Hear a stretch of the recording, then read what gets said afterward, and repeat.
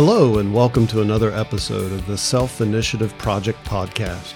I'm your host, Jim O'Brien. Episode 10, we finally get back around to continuing on the topic of gun safety. Part 2, we've got Dennis Haynes back with us, my good buddy back with us to continue the discussion of gun safety again. How are you, Dennis? Hey, Jim. Thank you for having me back. This has been a long time coming. We said we were going to immediately have part 2, and here we are almost a year later, finally getting around to wrapping up the discussion of gun safety. Yeah. Finally at last. So good times. So in our first part, I think we primarily covered Jeff Cooper's top 4 gun safety rules. And so just real quick before we get into tonight's topics, because we've got some other rules to cover. And, you know, we joked around some last time, I think, about the redundancy, and I say it a lot too, redundancy, right? So across these different, depending on the source of the gun safety rules that we talk about, there are some overlaps. There is some redundancies, but that's okay. So Jeff Cooper's 4 rules. Number 1, we're just going to breeze through these as a recap. Number 1 is all guns are always loaded. You treat every gun as if it was loaded at all times. And like I've said before, that kind of sets the precedence in my mind for the rest of these. But number 2 is never let the muzzle cover anything you are not willing to destroy.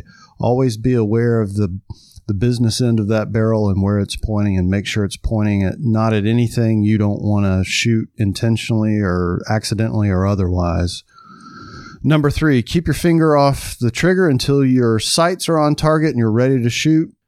Self-explanatory, finger should be off the trigger and outside the trigger guard. And last but not least, number 4, be sure of your target and what's around it. In other words, don't take the shot unless you're sure you've got a clear shot and there's nothing behind that target that you're going to hit that you're not meaning to hit. You got anything to add to that? No, I think you hit it spot on. Being familiar with the rules myself, the third rule, keep your finger off the trigger, I think is most important. And, we see a lot of stories on the news and even in television where a lot of accidental discharges is primarily because someone has their finger on the trigger when they're not ready to pull the trigger, right? And it causes an accidental discharge.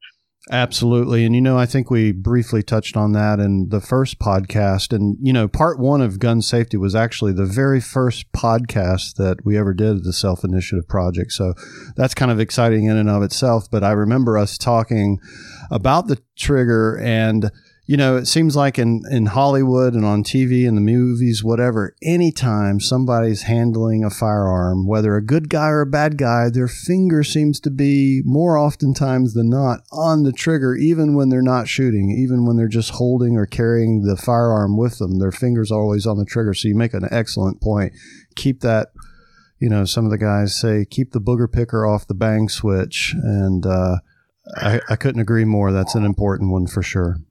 Jim, I have to say, I'm a big zombie guy, right? Yeah. And one of my favorite movies is World War Z. Brad Pitt, right? Yes, Brad Pitt. Yeah, and the scientist that was supposed to, save the world because he knew what was going on, when they got into, the heat of it, he got scared, turned around and ran away, had his firearm, his pistol out, and tripped and fell. And because his finger was on the trigger, he shot himself in the head. Yeah. Yeah. And I thought, you don't follow gun safety at all. Right. Just the basics. Yeah, that happened. So in fairness, there have been some shows, and I'm not going to name show names or anything like that, but there have been some shows in more recent past where, if I were honest, I can say that some have done a better job in depicting the proper way of handling. In other words, you see the finger off the triggers, but by and large, more oftentimes than not, I can't tell you how many scenes, even going back to that famous, the debate is it a Christmas movie? Is it not a Christmas movie? But that big high dollar action Christmas movie that we just watched again over the holidays. Even in that movie, they've got their fingers on the trigger, even when they're not shooting and they're just walking around carrying the firearms. So, yeah.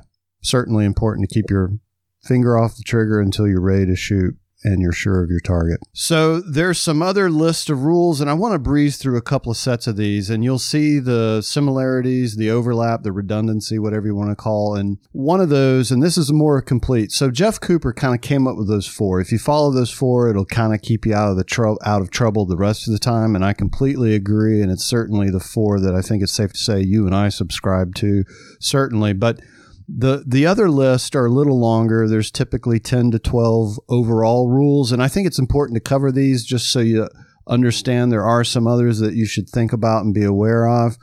The first set, and just going to cover these real quickly, feel free to interrupt me and highlight something that stands out to you, but the first set of rules, there's 12, and they're actually called the 12 Golden Rules for Safe Gun Handling. And I'm not 100% certain of the origin of these, other than you can find them, and anytime you do research on them, MagTech, as in MagTech Ammunition's website comes up all the time. If somebody wants to chime in later and comment or send us an email and let us know what the origin is, that's great. I think actually the NRA's kind of borrowed or copied some of these for their own, but the 12 golden rules for safe gun handling are: 1, always treat the gun as if it was loaded. 2, always keep the gun pointed in a safe direction. 3, always keep your finger straight and off the trigger until you are ready to shoot. 4, always keep the gun unloaded until you are ready to use it. And I think that's a good one to stop on, because I understand what they're saying there. If you're not using your guns, especially if you're not carrying or not planning to use it in a self-defense scenario, you're hunting or you're target shooting, then I think you would agree, it's a good idea to keep that gun unloaded until you're actually ready to use it. Yeah, I think if any of these were controversial, it would be number 4 amongst the gun community, right? Because based on what you're doing with your weapon, if you're carrying, do you necessarily not want to keep around loaded in the chamber? No. We talked about this before. I think the Israelis do not keep around chambered, right? So they train to chamber around before pulling the trigger. Yeah. So I think, that one should take that rule in perspective to what they're applying it to. Yeah. I personally, on my carry weapon, I keep around loaded in the chamber. Absolutely. My home defense weapons have a round in the chamber. Right. I know that if my loved ones had to pick up a weapon and engage, they're probably not going to be in clear mind under the stress to chamber around. Yeah. And that's just one less thing they have to worry about. Or even load the firearm in the first place, right? Like, you can't keep unloaded weapons around the house and expect to not only get to them in time, but load them in order to use them to defend yourself. So you're right. Contextually, I think in hunting or just going to the range and shooting, your fun guns, so to speak, or your hunting guns, I think this rule makes a lot of sense. Number 5, never point the gun at anything you don't intend to destroy. Number 6, be sure of your target and what is beyond it. Number 7, learn the mechanical and handling characteristics of the gun you're using. I think that's a great one, right? They, like a lot of things, and of course, men have a horrible time with it. I know I do. Read the instructions before you attempt this thing, right? And so, when you purchase a firearm, it comes with a manual. You may not read the entire thing cover to cover, but you probably should, right? Because there's a lot of pointers in there. There's a lot of safety tips, a lot of warnings. You learn how to break down the weapon correctly and put it back together. They'll briefly touch upon, not necessarily gun safety rules per se, but they'll touch upon how to use that particular weapon, is it a striker fire versus having a hammer, etc. So it's a good idea to read that manual. And so, that manual and that information contained in that manual helps you begin to get familiar with the mechanical and handling characteristics of the gun you're using, right? I agree, and again, you have to follow the previous rules before that, because we've all known people trying to become familiar with a gun and, and the gun is loaded and they have an accidental discharge. But, when you're getting to know your weapon, first thing is make sure it's unloaded. But I think it's very important that you handle a weapon that you plan on carrying or even going to the range and shooting, often. You should become very familiar with it, play with it, break it down, make sure it's safe, put it in your hand, dry fire it, it should become second nature. Yeah, absolutely. And you bring up an excellent point too. And we'll talk more about this on some of the other subjects that we plan on covering in this podcast. But, when you're learning that weapon for the first time, you mentioned making sure that that firearm is clear and free of ammunition. 100% agree, but I'd take it a step further. There shouldn't even be any ammunition in the area, right? You're playing with this gun, as you say. You're taking it apart, possibly. You're learning, if it's a hammer.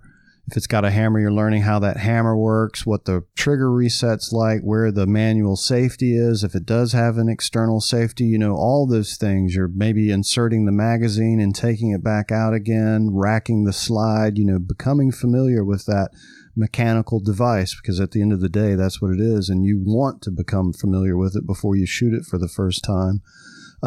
Ammo shouldn't even be introduced into the area that you're playing, so to speak, with that firearm. And I think that's a good policy to follow.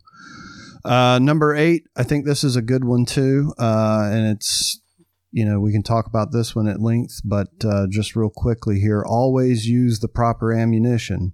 The general rule is a smaller caliber weapon cannot shoot a larger caliber bullet, larger caliber ammunition. There are some instances, for example, if you have an AR that's a 5.56 caliber, you can also shoot .223, but you can't shoot 5.56 out of a .223. You'd blow it up because it's not set for those pressures. It's not designed to shoot 5.56.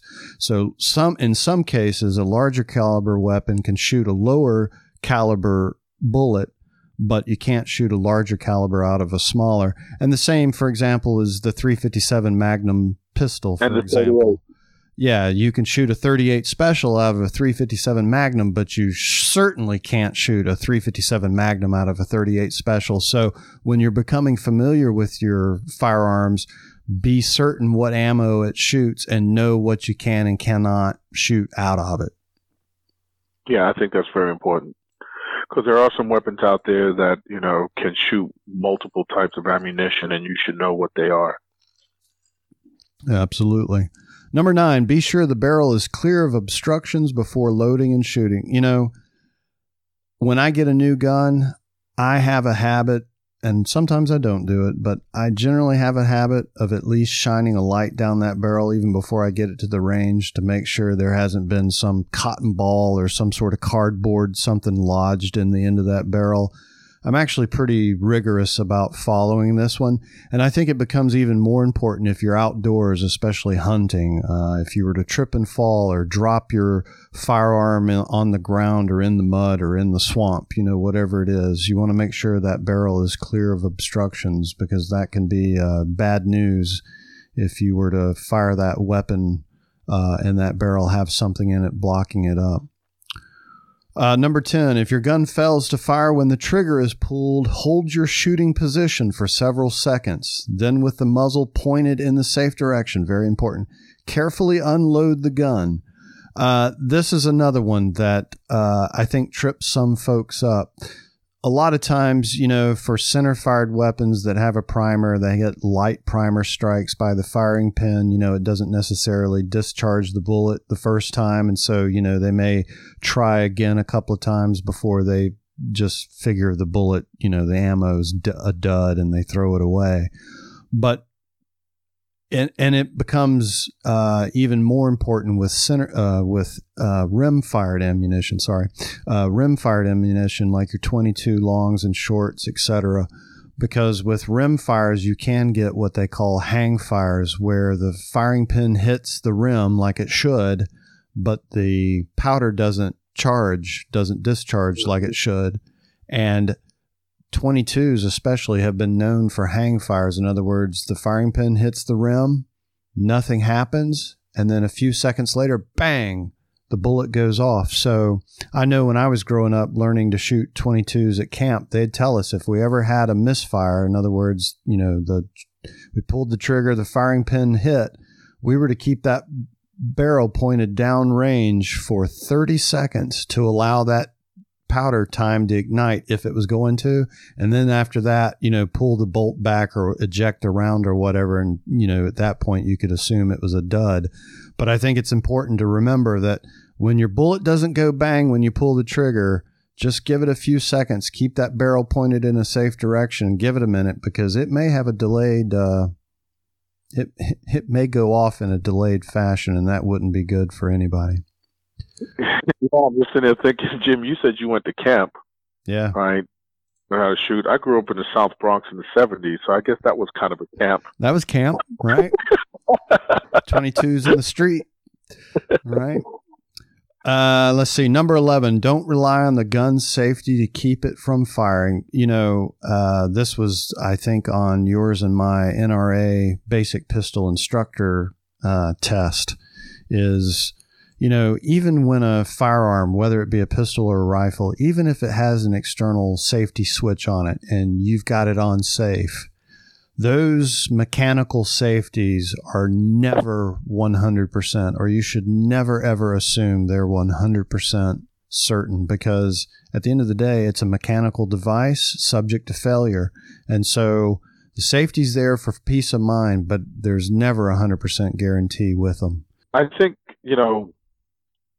one of Cooper's quotes that I remember is, safety happens between your ears and not in your hand. Yeah. And I think that's to this, right? You have conscious of safety. Absolutely. And you made that point in the first podcast, and I think it's an important one. It's really what goes on upstairs between your ears, right? And, regardless of what state the firearm's in, it's always ultimately up to the handler of that firearm to handle it safely. And number 12 is be aware of your surroundings when handling guns so you don't trip or lose your balance and accidentally point and or fire the gun at anyone or anything. And I think that's just a matter of, trying to be less clumsy if you have a tendency to be clumsy and you have a firearm.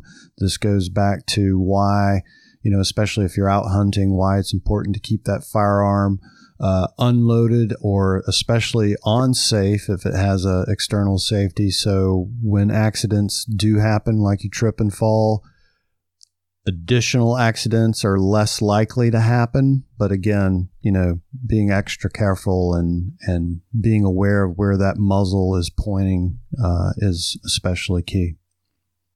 Mm-hmm. One thing I want to mention, I'm sorry, go ahead. No, I said I agree. Well, good. You should.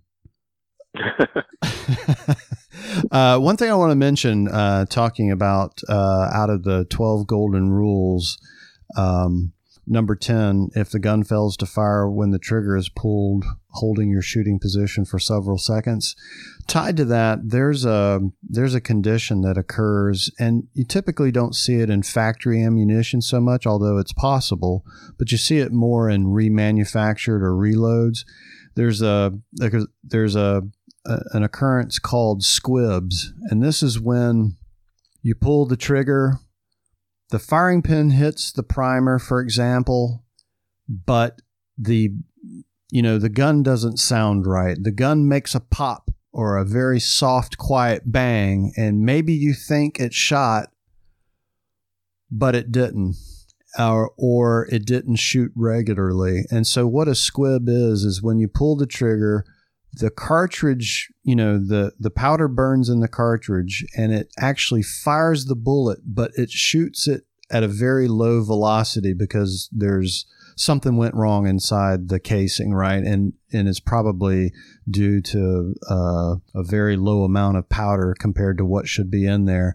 And so what happens is that bullet actually doesn't even make it out of the end of the barrel. It gets lodged inside the barrel. And so if you're not really paying attention, you can follow that shot up because everything up to that point seems normal. The shell may even eject, right?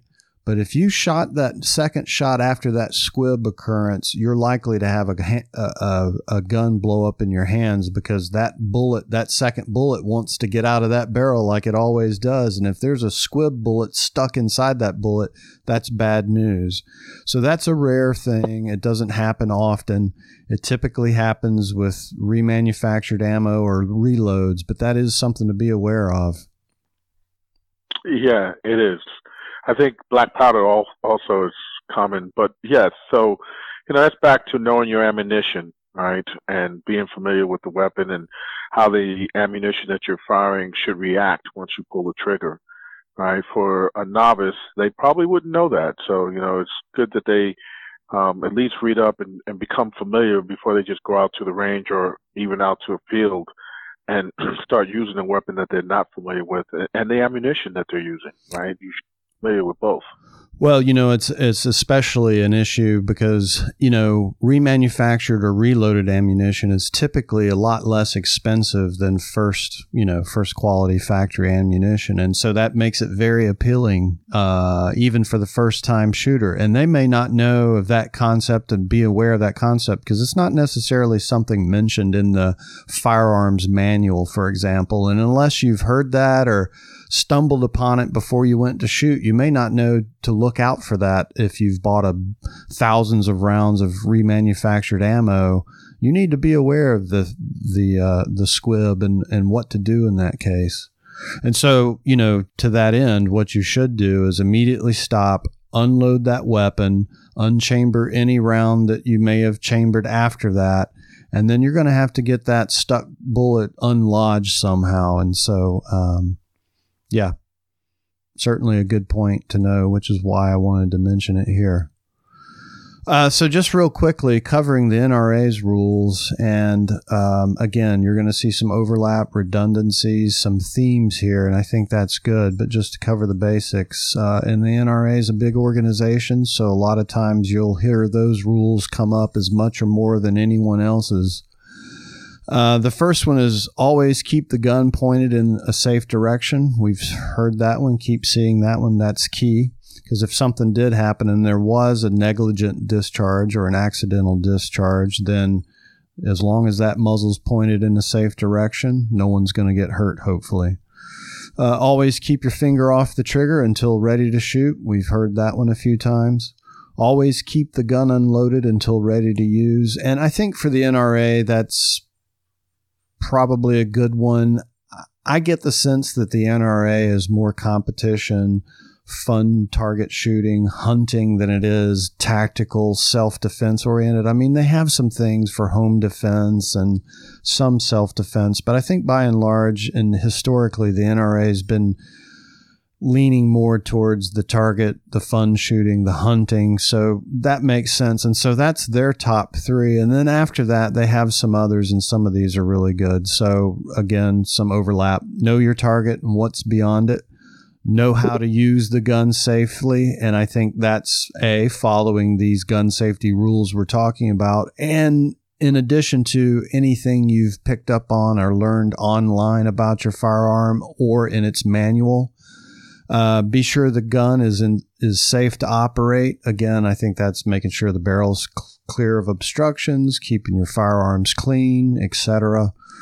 On that one, right? Because I think that's a good one to talk about it. Yeah, a little bit, because you get a lot of guys that get hand-me-down guns, their grandfather's gun, their father's gun, an old World War II gun, or some loot, something is in storage for who knows how long, right? They finally get their hands on it, and the first thing they want to do is go out and shoot it. Yeah. Right? And they're not even sure if the gun's operational. Sure. And I think that's important, that, before you do something like that, you take it to an armorer, get it checked, or, at least inspect the gun yourself, make sure it has the proper maintenance, put some oil in it.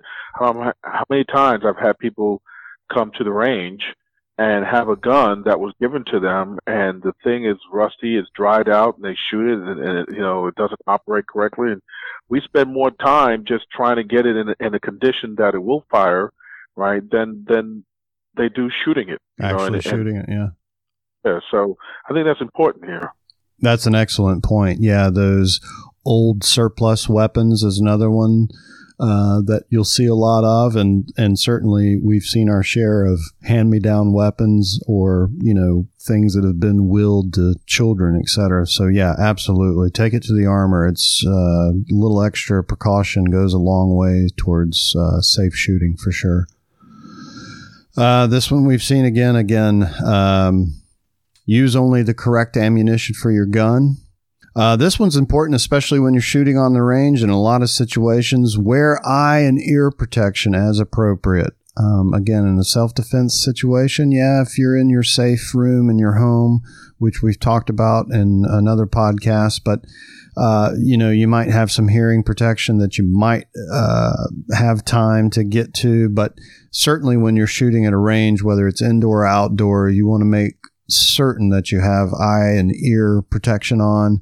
Your eyes and ears. And the good news is most any range is going to enforce that rule. If they enforce nothing else, they're going to make sure you have your eyes and ears on before you go out to shoot. This one's a big one that we've talked about, and I'm surprised how many people do try. Unfortunately, it doesn't happen that often, but I have seen it happen multiple times. Never use alcohol, over-the-counter drugs, or prescription drugs, and I would add to the list illegal drugs, especially before or while shooting, and that's a big one. It's funny, when I was a kid and in that same summer camp, we used to have to go through the 10 or so NRA rules. And I remember when we got to this one, the rule that they taught us, which was a variance of this, is never mix alcohol and gunpowder together. And I always thought, being the 12-year-old, I thought they literally meant don't mix alcohol and gunpowder together.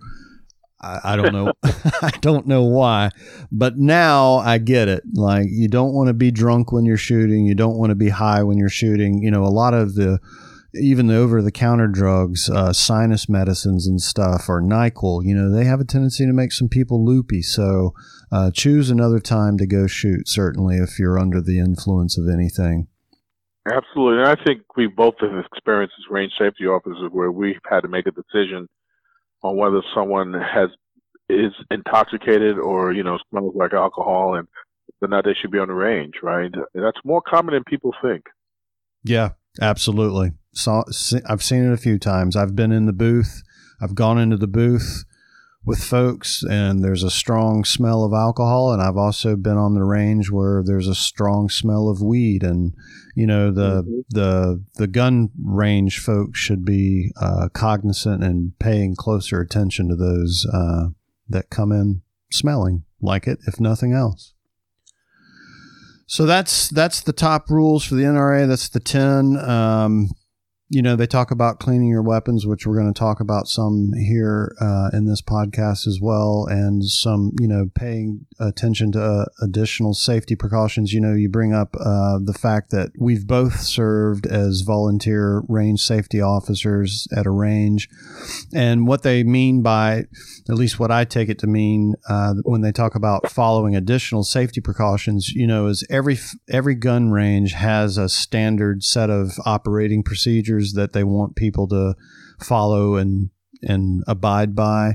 And so, when you go to the range, be sure you know what that range's safety rules are. If they do have additional safety rules or any safety rules at all that they want you to pay a special attention to, they'll generally post them somewhere for you. So take a moment, read over that list, and more importantly, follow what's on that list. I agree. So that's good. Say again? I said I agree, as I should. Right, as you should. So that's a good segue, talking about RSO and following any additional safety rules that a range may have. Let's talk about range safety. What should I do when I go to shoot? And again, it doesn't really matter if it's indoor or outdoor. It's just safety rules that I should be following, things that I should be cognizant of. And then we can also talk about some of the things we've seen firsthand as range safety officers as well. But just real quick, going through the list here. So, the first rule is certainly following Jeff Cooper's top 4. But, following the 12 golden rules, certainly. Don't come to the range drunk. Know your weapons. Be at least familiar with them ahead of time. Ask questions. Get training. And be prepared to handle those firearms safe. And to that point, number 2 is know and follow all the range's shooting rules. All the rules that particular range may have in place for itself. And they're generally all the same. They're generally just the basic firearm safety rules, but they'll also have other things like when it comes to kids, young children, you shouldn't have them beyond arm's length at all times, those sorts of things. So be aware of those and follow them. If there is a range master or a range safety officer, as Dennis and I have both been, listen and do what they say. Those guys are there to monitor, keep an eye over everything at all times. And if they tell you to do something, just follow it. You can ask them questions or debate with them after you're through shooting or after they're off duty. But in that moment in time, just know that they're trying to keep the place as safe as possible for you. They're not trying to be tough on you or anything like that.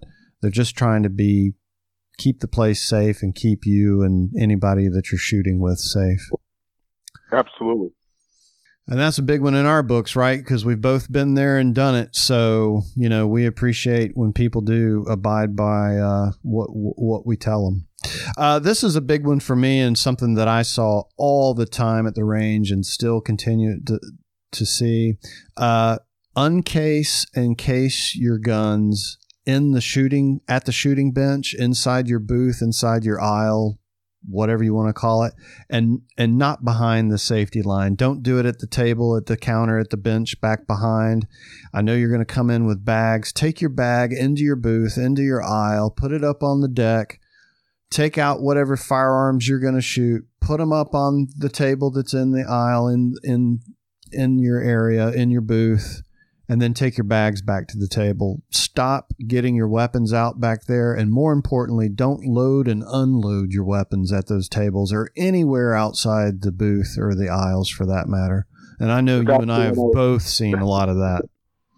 That makes me real nervous when I'm on the range and I hear a slide go forward and they're not on the line. That makes me real nervous. Yeah, absolutely. And for that matter, when you're shooting at the range yourself, you need to be aware of what's going on behind you at all times, because you never know when someone's loading and unloading their firearms behind you. They shouldn't be, but some ranges aren't as strict as monitoring safe environment as they should, and a lot of times folks do what they do, and so you're responsible for yourself ultimately. So take a few minutes and be aware of what's going on behind you. That rule works both ways. This is another one. Always keep the barrel pointed down range. I can't tell you how many times I've seen barrels, muzzles, the business end of the barrel, flagging everybody, pointing at everybody in the range, outside the booth, outside the aisle. So keep that barrel pointed down range. Go ahead.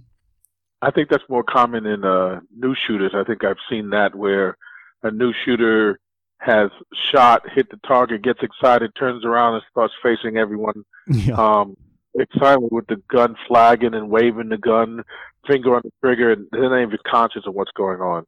Yeah. Yeah, no, it's something to be aware of. That finger off the trigger and making sure that muzzle's pointed in a safe direction, meaning, and when you're at the range shooting, safe direction means downrange towards the target, not back out towards the shop, and certainly not back out behind you where everyone else is. Always keep the gun on safe until you intend to shoot. Well, yes, some guns have external safeties, and certainly that's extra step of precaution like we talked about earlier. They're not 100%. The keeping the gun on safe ultimately has to do with the user and what's between their ears and being cognizant that they're following, I'll say, those top 4 rules. Always wear ear and eye protection when shooting. Well, that goes without saying, and again, most ranges are going to enforce that if they enforce nothing else. And this is one that we see violated on YouTube all the time. Never shoot at water or hard surfaces. it's just, and this is obviously pertaining more towards outdoor ranges, but this is one that just happens too much. I see too many idiot videos on YouTube. The guys shooting multiple rounds just as fast as they can pull the trigger into a body of water. One word, people, ricochet. Where are those bullets ending up? Right. So, I think you'd agree with me on most of these, but having worked on occasion for a little over a year and a half on a volunteer basis at a local range that you and I have shot a lot at, I would have to say these are the things that I've seen the most that I would caution people to be most cognizant of when they're at the range shooting. Watching that muzzle, we talked about that. Only loading and unloading your firearms in the shooting booth, in the shooting stall, and not on the tables, not at the chairs, not behind the firing line. Keeping your finger off the trigger. I've seen that a whole lot. I was actually not working as an RSO. I was there shooting with another buddy of mine one day and was back at a table loading my magazine to shoot. And I had a woman approach me. She came straight out of her booth, her and her boyfriend or husband. I don't remember which. It doesn't matter. There were new shooters. I think had gotten a Groupon deal or something. And she came out of the booth with a loaded HK pistol with her finger on the trigger, headed straight towards me. And I came close to having a diamond ring on my hand when she did that, because I had no idea what her intent was. But she didn't know how to put the gun on safe because her and her husband wanted to take a break. She was quote unquote done shooting, and she just came out of the booth with a loaded gun and her finger on the trigger, pointed, making a beeline towards me. And so I made eye contact with her. Without even looking, I reached down, I took the firearm out of her hand, and I walked her back in the booth, and I gave her explicit instructions not to ever do that again. And I showed her how to operate the firearm on a basic level and wished them well. And hopefully they made it home safe. But keeping your finger off the trigger as well as being aware of where that muzzle's pointing is key. And, as a range safety officer, what we say goes. And if you don't like it, you can always leave. You're not above following the basic safety rules. So I just wanted to add that to the end of the range safety discussion. You got anything to add to that? I think I remember you telling me a story also about a gentleman that was taking his weapon out of the case behind the fire line on the bench and wasn't sure if he had a round in the weapon and pulled the trigger and ended up having a round in the weapon, and it went off. I think he told me he shot his girlfriend's purse or something and went into the wall. Yeah, the guy, quote unquote, could not remember if the pistol was loaded or not, and to test whether or not it was loaded, he just decided that it was best if he pulled the trigger to see. And when he did, fortunately, the barrel, and I don't think because he was being overly cautious, I just think it was luck, but fortunately he was not pointing the barrel at his two friends that were with him, and it wound up shooting one of his friend's purses, her purse, and it went into the wall. So she lost a perfectly good leather purse, but that's better than one of the three of them getting hurt, I suppose. But yeah, see all kinds of nonsense working a range. So it's important that we follow these rules. I think it's safe to say. So I'm not a hunter. I don't hunt. I haven't shot and killed any animals since I was a kid. I used to hunt when I was younger, but went a different way. But I think it's important we cover the topic of hunting safety, and I know you hunt some, so just to breeze through these. And again, number one is following those top safety rules. I think those set you up mostly for success. I think this is a good one, especially in the spirit of being an RSO. When hunting in a group, always pick one or more people to act as a safety officer for that trip. And I think that's an excellent idea. Put somebody in charge of safety. Make sure they're overseeing what everyone's doing. Make sure no one's pointing the barrel at their buddy accidentally or just apathetically. I think apathy plays as much of a role as not paying attention. I agree. I've been on some trips, in particular, quail hunting in an open field, 4 or 5 guys walking the lane and, the dog flushing the birds. And, for us, luckily we did follow this rule and someone was standing behind us. He wasn't engaging. He was watching to make sure everyone else was being safe. And a lot of times you get someone that'll flag come across their lane, right, instead of staying in their sector of fire. And that's important. One of my rules is I typically won't hunt with people I'm not familiar with or know, right?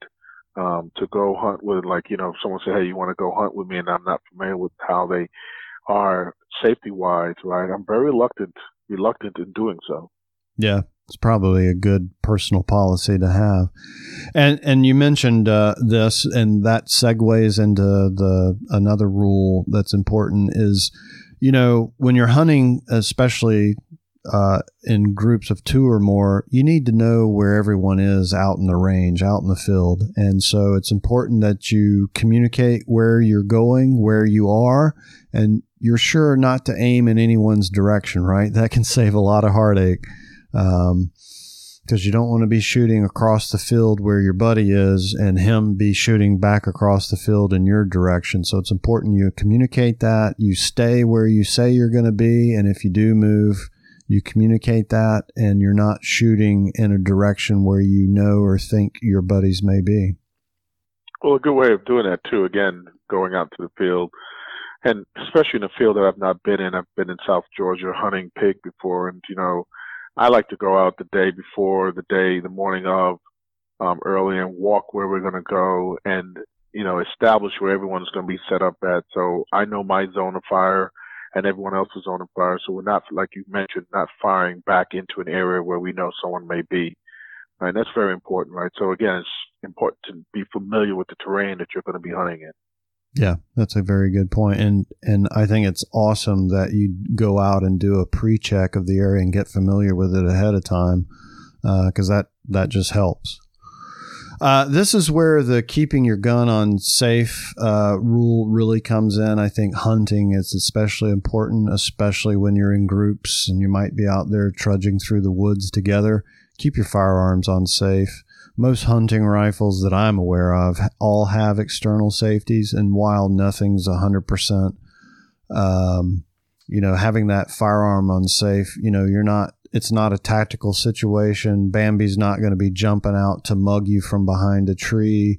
You're not trying to go on a split second's notice. You've got time to flip that safety off when the time does come to shoot. It's not like you're shooting a whole lot when you're out hunting anyway. You're waiting to make a kill shot. You're not shooting 20, 30 rounds, a box of 50 downrange to target practice like you are at the range. You're shooting sometimes nothing, no shots. So keeping that gun on safe, the safety engaged until you need it, is important when you're out hunting. I agree. I definitely agree. And to be honest with you, when I'm hunting and I'm in a hide and I have a bolt action rifle, a lot of times I don't even chamber around until I'm ready to fire. Yeah, good policy to have. Again, there's no urgency. It's not tactical. It's not self-defense. It's not concealed carry. It's okay if you don't chamber that round until you come into that field of big, beautiful bucks or whatever, or hogs, whatever it is you're trying to kill. Some of these are still pretty good. Never climb over anything with a loaded gun in your hand or on your person. If you're by yourself, just go ahead and put your rifle through to the other side on the ground or prop it up on the fence. Again, you want to make sure it's on safe. There may not even be a round chambered. Doesn't really need to be a round chambered when you're hunting. If you're with a partner, hold their firearm for them, let them go over the fence or under the fence, whatever, through the fence. hand them their firearm, and then hand them your firearm, and then you go through that fence. Don't try going through a fence or climbing a tree into your tree stand with a loaded weapon. And so I would extend this to say that when you're going up into your tree stand, don't hoist your firearm up loaded. Unload it, put it on safe, then bring it up with you, right? But don't carry it on your back loaded, and certainly don't cross or go through or under a fence with your firearm. Get it to the other side and then go through. Absolutely. You should not be climbing any type of obstacle out in the field with a loaded weapon round in the chamber, right? So, I don't think I've experienced that. Now, I've climbed up in the hides before, and I make sure, all according to what weapon I may have at the time, if it's an assault rifle I may have with me for whatever reason, magazines out, bolt lock to the rear, and, I'll get where I need to go. And then when I get up there, usually any good hunter's going to be in the hide well before he thinks the game's coming. So he can make as much noise as he needs. But once he's settled in, some time goes by, it really won't make a difference. But the last thing you want to do is climb over friends, climb up into a hide with a round in the chamber, because just because it's unsafe, if the weapon happens to fall, does not mean it's not going to go off. Yep. Absolutely. And there's been some accidental discharges, we know, with firearms, even with safeties on. That firing pin gets released and hits that primer, and doesn't even necessarily require the trigger to be pulled. Mm-hmm. Going back, and we've talked about this one previously, but if you trip or fall, check your weapon, make sure it's still in good working condition, and most importantly, make sure that barrel is free of obstructions. If by chance it were clogged and you weren't paying attention and were to pull the trigger because you thought you had the shot of your life on that 20-point buck, and your barrel was clogged of mud or whatever, rocks, and you pulled the trigger, you'd have a bad day on your hand. It is likely that gun's going to blow up, the barrel's going to blow up, and at very least scare you to death, probably hurt you pretty bad, and it could kill you. So if you do fall, first of all, be situationally aware, pay attention, try to reduce your clumsiness. But if you do fall, don't just assume your firearm's fine, especially if you know you did drop it. Pick it up, inspect it, make sure it's in good working order, but most importantly, make sure that barrel is free of obstruction. Absolutely. Hunting, I don't think I've gone through terrain or had a situation where I had a chance of getting debris or anything down my barrel. I'm not saying that it can't happen, but in the service, being in the field, that happened quite often, and it was second nature for us to clear the weapon, and make sure that the bore was clear before we fired. So, and a lot of times we had a round in the chamber. So, empty the chamber, drop the magazine, knock the weapon, check the bore, and reload before you engage. Because you're right, if you don't do that and you pull the trigger, you're more apt to hurt yourself and the folks around you. Absolutely. And so, if you are super clumsy or, accidents do happen, you trip on that slippery root, whatever it is that caused you maybe to fall down, be sure you're in control of that weapon. Be sure that barrel remains pointing in a safe direction and not towards your buddy or anything you don't want to shoot. To your point, if you're carrying it unloaded, then it's less of an issue. And if it's on safe, that's even better. But at the end of the day, a gun barrel only needs to be pointing in a safe direction. And so, when you fall, it's important. It's just like if you're carrying I learned in the Boy Scouts, when you're carrying an axe and you trip and fall, you need to be aware of where that axe blade is and, pay attention to that at all times because you don't want to wind up falling on the axe blade. Well, the same applies to the guns, right? You don't want to fall and the barrel of the gun wind up pointing straight at your buddy's head. And the last one is, the short version is when in doubt, don't take the shot. And this goes back to the basic rules. Be sure of your target and what's beyond it. If you're not sure your buddy's not on the field across from the 20-point buck that you're trying to take the shot at, then you don't need to be taking the shot. I think you talked about a story when you were hunting once where you heard and you were pretty sure there was something out ahead of you, but because you couldn't see clearly what it was, you weren't going to just shoot. And so I think that's important to remember when you're out hunting too. If you don't know what you're shooting at, or you're not sure what's beyond what you're shooting at, or if you know that something that's beyond what you're shooting at shouldn't get shot, then you shouldn't take the shot. And that's No, yeah, the story was we were out pig hunting, and we're out down by the 20, and there shouldn't be anything else out there other than, game. And it was dusk, and I saw several figures come through my scope, and I had to be pig, but I wasn't 100% sure. And I did not take the shot until my buddy was able to, it just so happened he was walking up and had a green light, and he was able to illuminate the area, and then I took the shot, right? And, most hunters won't do that. I can tell you that right now. They probably would have taken that shot, but I'm just a little bit more cautious. Everything told me that 95% sure it was probably, something I could shoot at, some wild pig or something, but in my gut, I just could not pull that trigger. Yeah. Yeah, it's better safe than sorry. So this next topic I think is important because we're all talking about guns. Well, you got to get a gun at some point, so you got to go look at them. You're hopefully going to buy one or n number of firearms before it's over with. I have a couple myself. I've done this a few times. Gun safety is just as important at the gun shop as it is anywhere else. And as a matter of fact, it's kind of a fine line between safety and etiquette because everyone in that shop potentially stands in the way of you really trying out that weapon.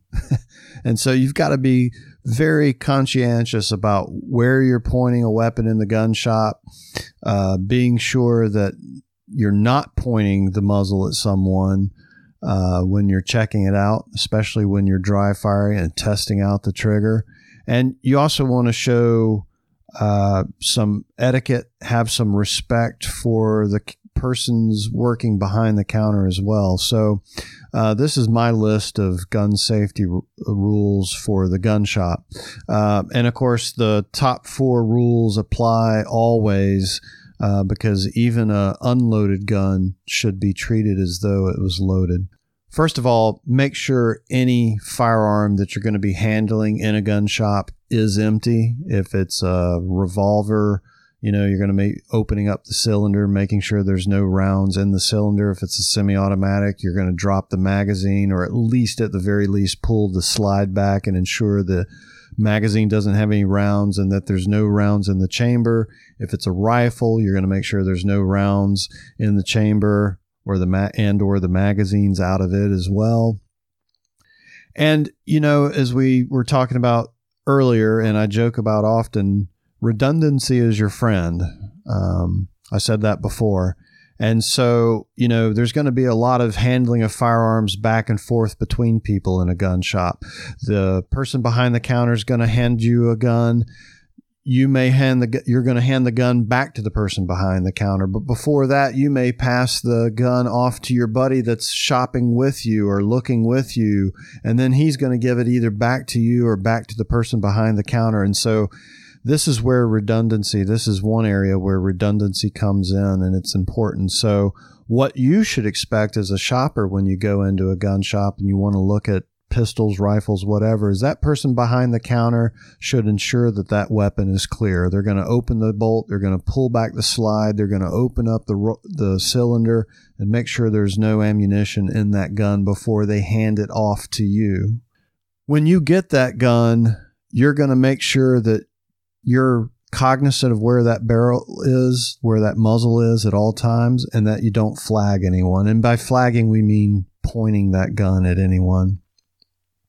And, that ties over to the trigger, right? A lot of times you want to test the trigger pull on a firearm to see what it feels like, to see what the travel is, to see what the reset is, to see what it feels like when it goes click, when the firing pin goes click, and then what the reset feels like when you let it go again. You need to make especially sure of where that muzzle is and ensure you're not pointing at anything or anyone, especially in the gun shop, that you're not wanting to shoot. Plus, other people in the shop never appreciate it when you point a gun at them. The redundancy comes in because when I pass that firearm either back to the person behind the counter or to my buddy, I'm going to check, even though I quote unquote know that weapon's unloaded. I'm going to check, and I always do. I'm going to check briefly to make sure that firearm still is unloaded before I pass it to the next person. And even though we know that weapon's unloaded, it's just courtesy. It's just courtesy. They've done it for you. You do it to them to show them that you're conscientious and that you're safety oriented, you're safety minded. And that's where the redundancy comes in. And then the last one I'm going to say, and then you can add what you want, Dennis, is never unholster your firearm in a gun shop unless you've gotten permission. You've asked and gotten permission to do so. They kind of take offense to that, and you may not have the sort of response that you like if you were to unholster your firearm without asking first. I agree. And a lot of gun stores now have that in there, that all firearms need to be holstered, right, or in some sort of container or something when entering the store. And I think that just puts everyone at a peace of mind, right, rather than someone coming in with a pistol in the hand. I think you might be greeted differently if you do that. So. Yeah. Bad news. Yeah. And so, that's a short list. Of course, you're following all gun safety rules at all time, especially those 4, right? But those are kind of the ones that pop into my head when I'm in a gun shop and I'm looking at weapons. But, part of that is the flip side of the coin, right? And part of gun shop safety is being aware of what others are doing around you, right? And sometimes that may mean that you need to step back or forward out of the way of someone that's not keeping an eye of where the muzzle of the firearm that they're handling is.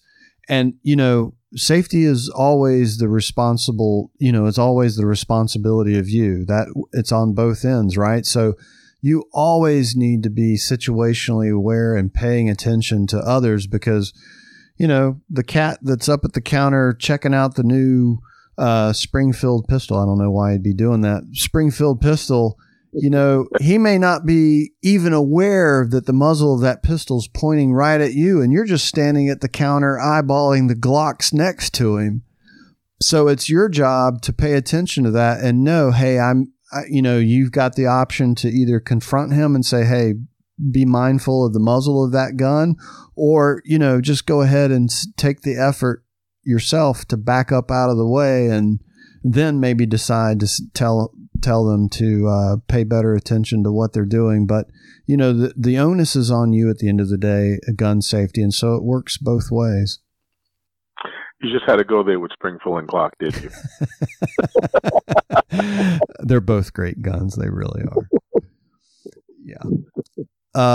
So let's talk about kids for a minute, right? And we said at the beginning, I know I said at the beginning of my very first podcast when we first talked about gun safety, I said, the cool part, the interesting part of this discussion on gun safety is it applies not just to the gun community, but also for the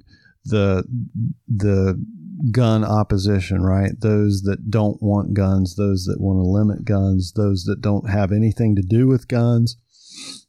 It applies across the board because, especially as a parent or otherwise, you kind of need to know what to do. You need to know, even if you're not handling the firearm directly yourself, you kind of need to know how to go about handling them or telling someone how to handle them appropriately. So gun safety affects us all, and we should all know how to do it. So I say that for those that may otherwise think that this doesn't apply to them, but it really does.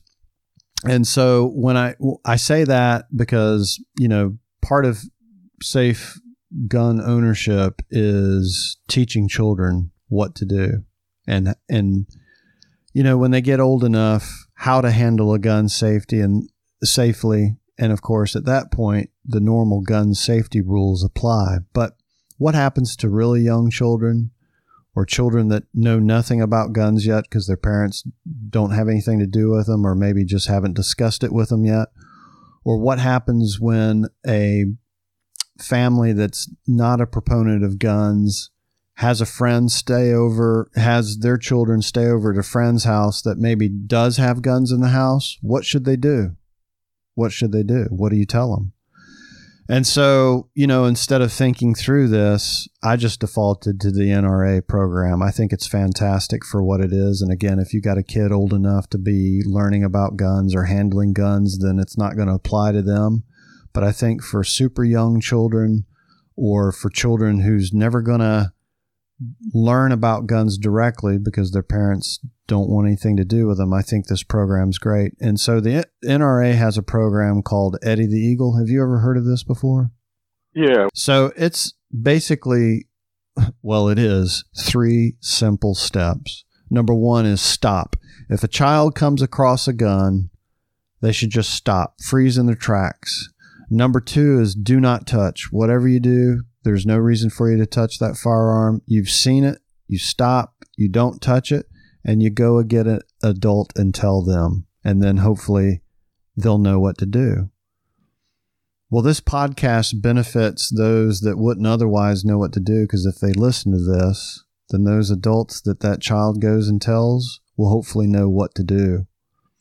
But it's important that they don't touch the gun, especially if they don't know what they're doing, if they haven't learned about firearms yet. And that goes for the group, the group of kids too, right? Because sometimes peer pressure comes into play. But I think that's a pretty good program.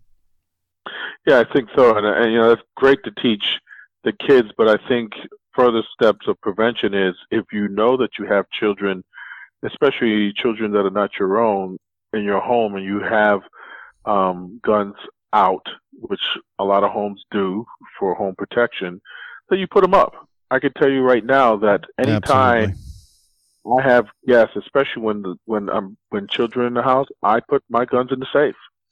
I don't even want to take a chance about it. Whether the kid will or will not touch, I don't care. I don't want to take a chance. So, and out of all the news stories that touch me the most is those where you hear these young kids, brother, sister, cousins, happen to come across a weapon and they shoot a family member because they found a gun and they want to see how it worked. And that could be avoided simply by locking that gun up, right? Good gun ownership. I think that's the priority there first. And then second, teaching the children about, what to do if they see a gun. Yeah, that's an excellent point. That's kind of like there's 3 steps for the kids to follow. There's really 1 step in that scenario for the adults to follow, and that's when kids are around, keep your guns locked up. And that would prevent all kinds of things. So while we're on the subject of kids and guns, a lot of times more often than not, the question comes up, well, when should I talk to my kids? And, there's not a particular age to begin that discussion, I don't think. Parents know their children best. If they're going to introduce guns to their children, they know best likely when they can do that. Hopefully the child is showing some signs of maturity and willingness to follow rules and instructions. But beyond that, it's really up to the parents to figure out what's best. But to your point, again, locking up your firearms is the go-to safety rule to follow for adults when there's children around. Yeah, I agree. And I think that age can be a guideline on determining when it's best to introduce your child to a gun if that's what you intend to do. But I think you hit it on the nose when you said that maturity. I think maturity plays a big role, because I've seen some 9-year-olds that are a lot, mature and willing to take instruction and understand. And I've seen 14-year-olds, 15-year-olds, not so much. Yeah. I wouldn't trust them with a gun. Right. I think the first time that I ever shot, I know it was with my dad and my mom's dad, my granddad. I think I was 9 years old was the first time I shot. I think I shot 22s and a 12 gauge, believe it or not. That's funny, because although I told you I was raised in the South Bronx, the first time I shot a weapon was in the Marine Corps, and it was like a drug to me. Yeah. Once I got into it, I was like, "Oh, I have to have this." It's a lot of fun. It's not all about self-defense and tactical this and tactical that and use for intent. It's a lot of fun.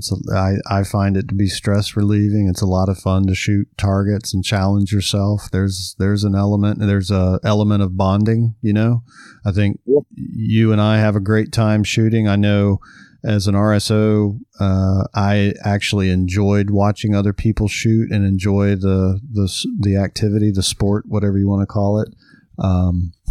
Yeah, it could be a drug of sorts. It can be addictive, for sure. I mean, even today, although we're not actively RSOing, I find myself stepping back from the line and kind of observing what's going on with other folks, and talking with people about guns and giving some pointers. And what people doing is, it's a community. Yeah, it is a community. Yeah, definitely.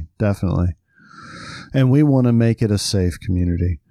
Just a random safety rule. I don't know if you want to call it a safety rule. I just call it a safety no-no. And, we've even seen and heard some high-ranking political figures that clearly don't know what they're talking about even offer it as a suggestion. And that's warning shots or just shooting guns into the air. And we see a lot of, let's say, third world groups, individuals shooting guns wildly into the air at celebration of weddings and parties, or just intimidation tactics. And again, we've had high-ranking political officials here stateside suggest that to scare off bad guys, you just fire a shot in the air, a warning shot off in the air. Well, warning shots are generally illegal, so that would be one reason not to do them. Secondly, they're probably more often than not ineffective of scaring off any bad guy and serving any such purpose. But the most important reason, if the law wasn't enough to keep you from doing it, is that everything that goes up must come down. And there's actually been a lot of people killed from stray bullets. Not knowing what's beyond your target and shooting anyway can get kids. We've seen kids killed in the news, right? We've heard stories of that. But, if you shoot a bullet or a bunch of buckshot in the air, it's got to come down. And I'm not going to debate trajectory and velocity of buckshot versus lead bullets coming back down after having fired a warning shot. But those bullets have to come down somewhere. And when they do, they're going to hit, and they're going to hit hard. And I was always amazed, because I shot a lot of 22 growing up, target practice and hunting. And I was always amazed that a 22 long rimfire has a range. Of course, it'd have to be ideal, but it has a range of up to 1.5 miles. I don't think I knew that. 1.5 miles away, a 22 can reach. A 22 hollow point can go to 1.5 miles away.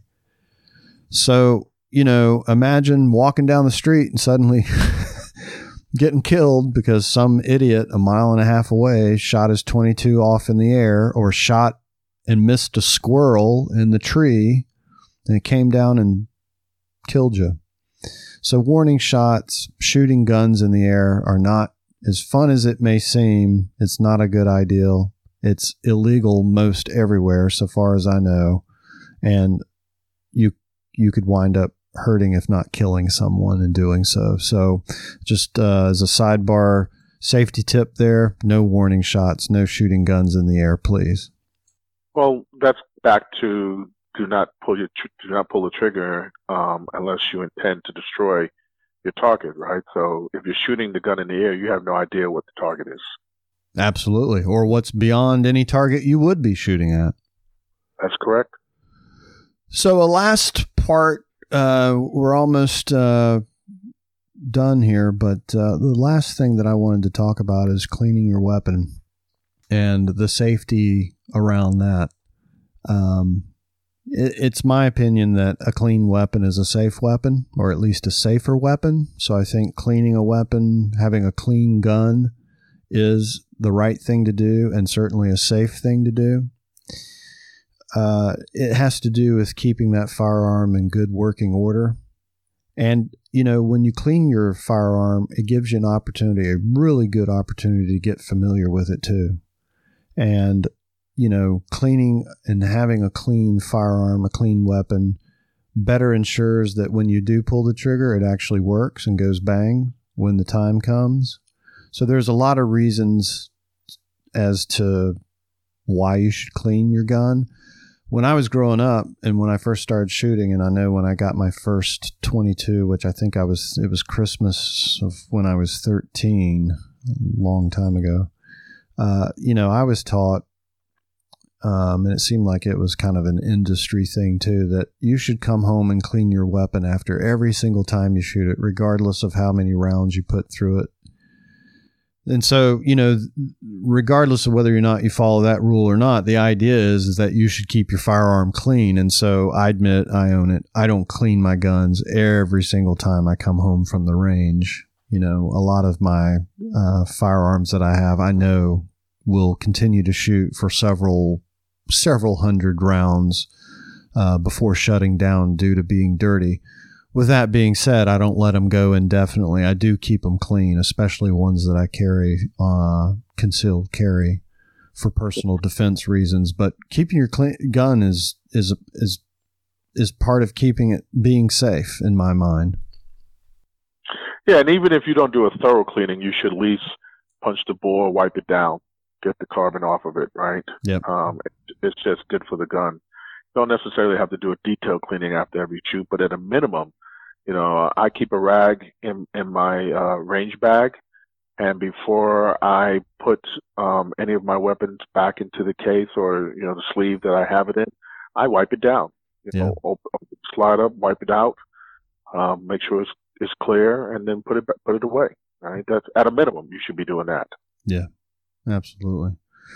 And, you know, as far as safe handling of the firearm when you're actually cleaning it is before you start to clean. And I know here recently I read or saw a story online, something about the fact a guy had shot himself or someone sitting around him nearby because he didn't check the weapon before he went to clean it and pulled the trigger or something. But you need to ensure that that weapon is clear, unloaded. The cylinder's empty if it's a revolver. The chamber's empty if it's a rifle, the bolt back, whatever the case may be, the semi-automatic rifle or pistols, the magazine's removed, the bolt's back, the slide's back. You need to make sure that weapon is free and clear of ammunition. And I take it a step further, and I would suggest there's actually 3 cases for this, but I recommend cleaning the firearm in a completely separate room for where your ammo is. Or if you clean in a different room, leave your ammo wherever it was, right? Don't have the ammo even in the vicinity of where you're cleaning that firearm. You can't use the firearm anyway when you're cleaning it, so it's not like you need the ammo. Just do it in a separate room. So I think there's 3 cases for separating ammo, as in you being in a totally different space from where the ammo is. Again, does it seem like overkill? Yeah. But with safety and firearms, they're not toys. I argue there is no overkill. There is need for redundancy, and there is no overkill. I would say that when you're first get a firearm and you're getting familiar with it, there's no reason to have ammo nearby. Unless you're at the range getting ready to shoot it and getting familiar with shooting it, there's no reason to have ammo nearby. Don't have ammo. Play with that gun, follow the manual, make sure you're getting some sense of how that weapon performs operationally. When you're cleaning that firearm, when you get home from shooting it the first time, you should clean it just to help you further get familiar with it. But again, leave the ammo wherever the safe is or wherever you lock it all up at. And then lastly, when you dry fire, there's benefits to dry firing, which we can talk about another time, but there's benefits to dry fire practice with your firearms. And you certainly shouldn't have ammo in the same room where you're dry firing to eliminate any chance of there being an accident with live ammo. Yeah, I think one of the things in cleaning the weapon is that people should be familiar with the solvents, right, that they're using. Again, just like your ammo that you're using, if you're going to clean your weapon, become familiar with the proper solvents to use, right? Do your research, do what you can use on your weapon. If it's chrome plated, nickel plated, whatever it is that your weapon's doing, and you got plastic grips, make sure that whatever you're using to clean your weapon should be used to clean that particular weapon. Just don't, I've be honest with you, again, back in the service, we've cleaned weapons with soap and water, right? But, they spend oiling it down too, right? But that's extreme. So we just become familiar with the proper cleaning tools for your particular weapon. Yeah, that's important. And I think on those same lines, I would extend safety to include ventilation, because we know a lot of solvents, to your point, that are used to clean firearms are very caustic. They can stink up the place. Those fumes are not good. And so a lot of those, cleaners and cleaner lubricant protectants, CLPs as they call them, solvents, they'll warn you to use only in well-ventilated areas. But how many of us go outside to clean? Well, we probably don't, but you do need to be cognizant that some of that stuff is pretty strong and has some pretty toxic fumes at times. At the same time, there's some alternatives that do not, but that's all. That's a good point. That all comes back to the safety elements of cleaning your firearm. Yep, absolutely. In the cleaning, I just thought about this too. Yeah. Lubricants. You see, I think we've both seen folks come out, buy a weapon brand new. It's got the shipping grease on it, and they just go right into firing the weapon. And I think it's important that, again, you just make sure that your weapon's lubricated properly. And I think if I was to see a malfunction in the range, right, I would say a third to half of it is probably because the weapon's not well maintained, and mostly because it's dry. I think that's important, right? So in cleaning your weapon and maintaining your weapon, make sure that you have the proper lubricants on there. As I'm thinking back through the experiences, that just comes up to mind. No, absolutely. And that just plays into that part of why keeping a clean weapon is important, is because it does allow it to perform optimally in the way that it's supposed to. And lubricant certainly plays a big role into that. Yep. So yeah, we've talked about the rules. We've talked about firing range safety rules, gun shop safety rules, hunting safety rules, rules that even small children should be able to follow or be aware of, and what parents need to know more than likely. And then, the importance of cleaning and the safety around that. I think it was a good discussion. Yeah, me too. I'm excited that we finally got through the rest of this. It's good that we covered in detail those first four, because they are so important. Again, I said it in the first podcast, the treat all guns as if they were loaded at all times. It just sets the precedence for everything else. But it's good to do a deep dive and understand that there are others that need to be accounted for and that you should follow. And that, there's a place for redundancy. There's a place for folks that aren't supporters of guns to be familiar with gun safety rules, and, the importance of upkeep and keeping your firearms clean and maintained all plays a role in safety. But going back to what you said, or I should give credit to Cooper, is that, safety is ultimately what happens between your two ears, and I couldn't agree more with that, and I think that's a great note to end on. Yeah, well, thank you for having me, Jim. I appreciate it. Dennis, I appreciate it. Thanks for doing this again. Now we can say we're finished up with gun safety finally at last, and maybe we can do something in the future. It'd be my pleasure. Absolutely. Thanks so much.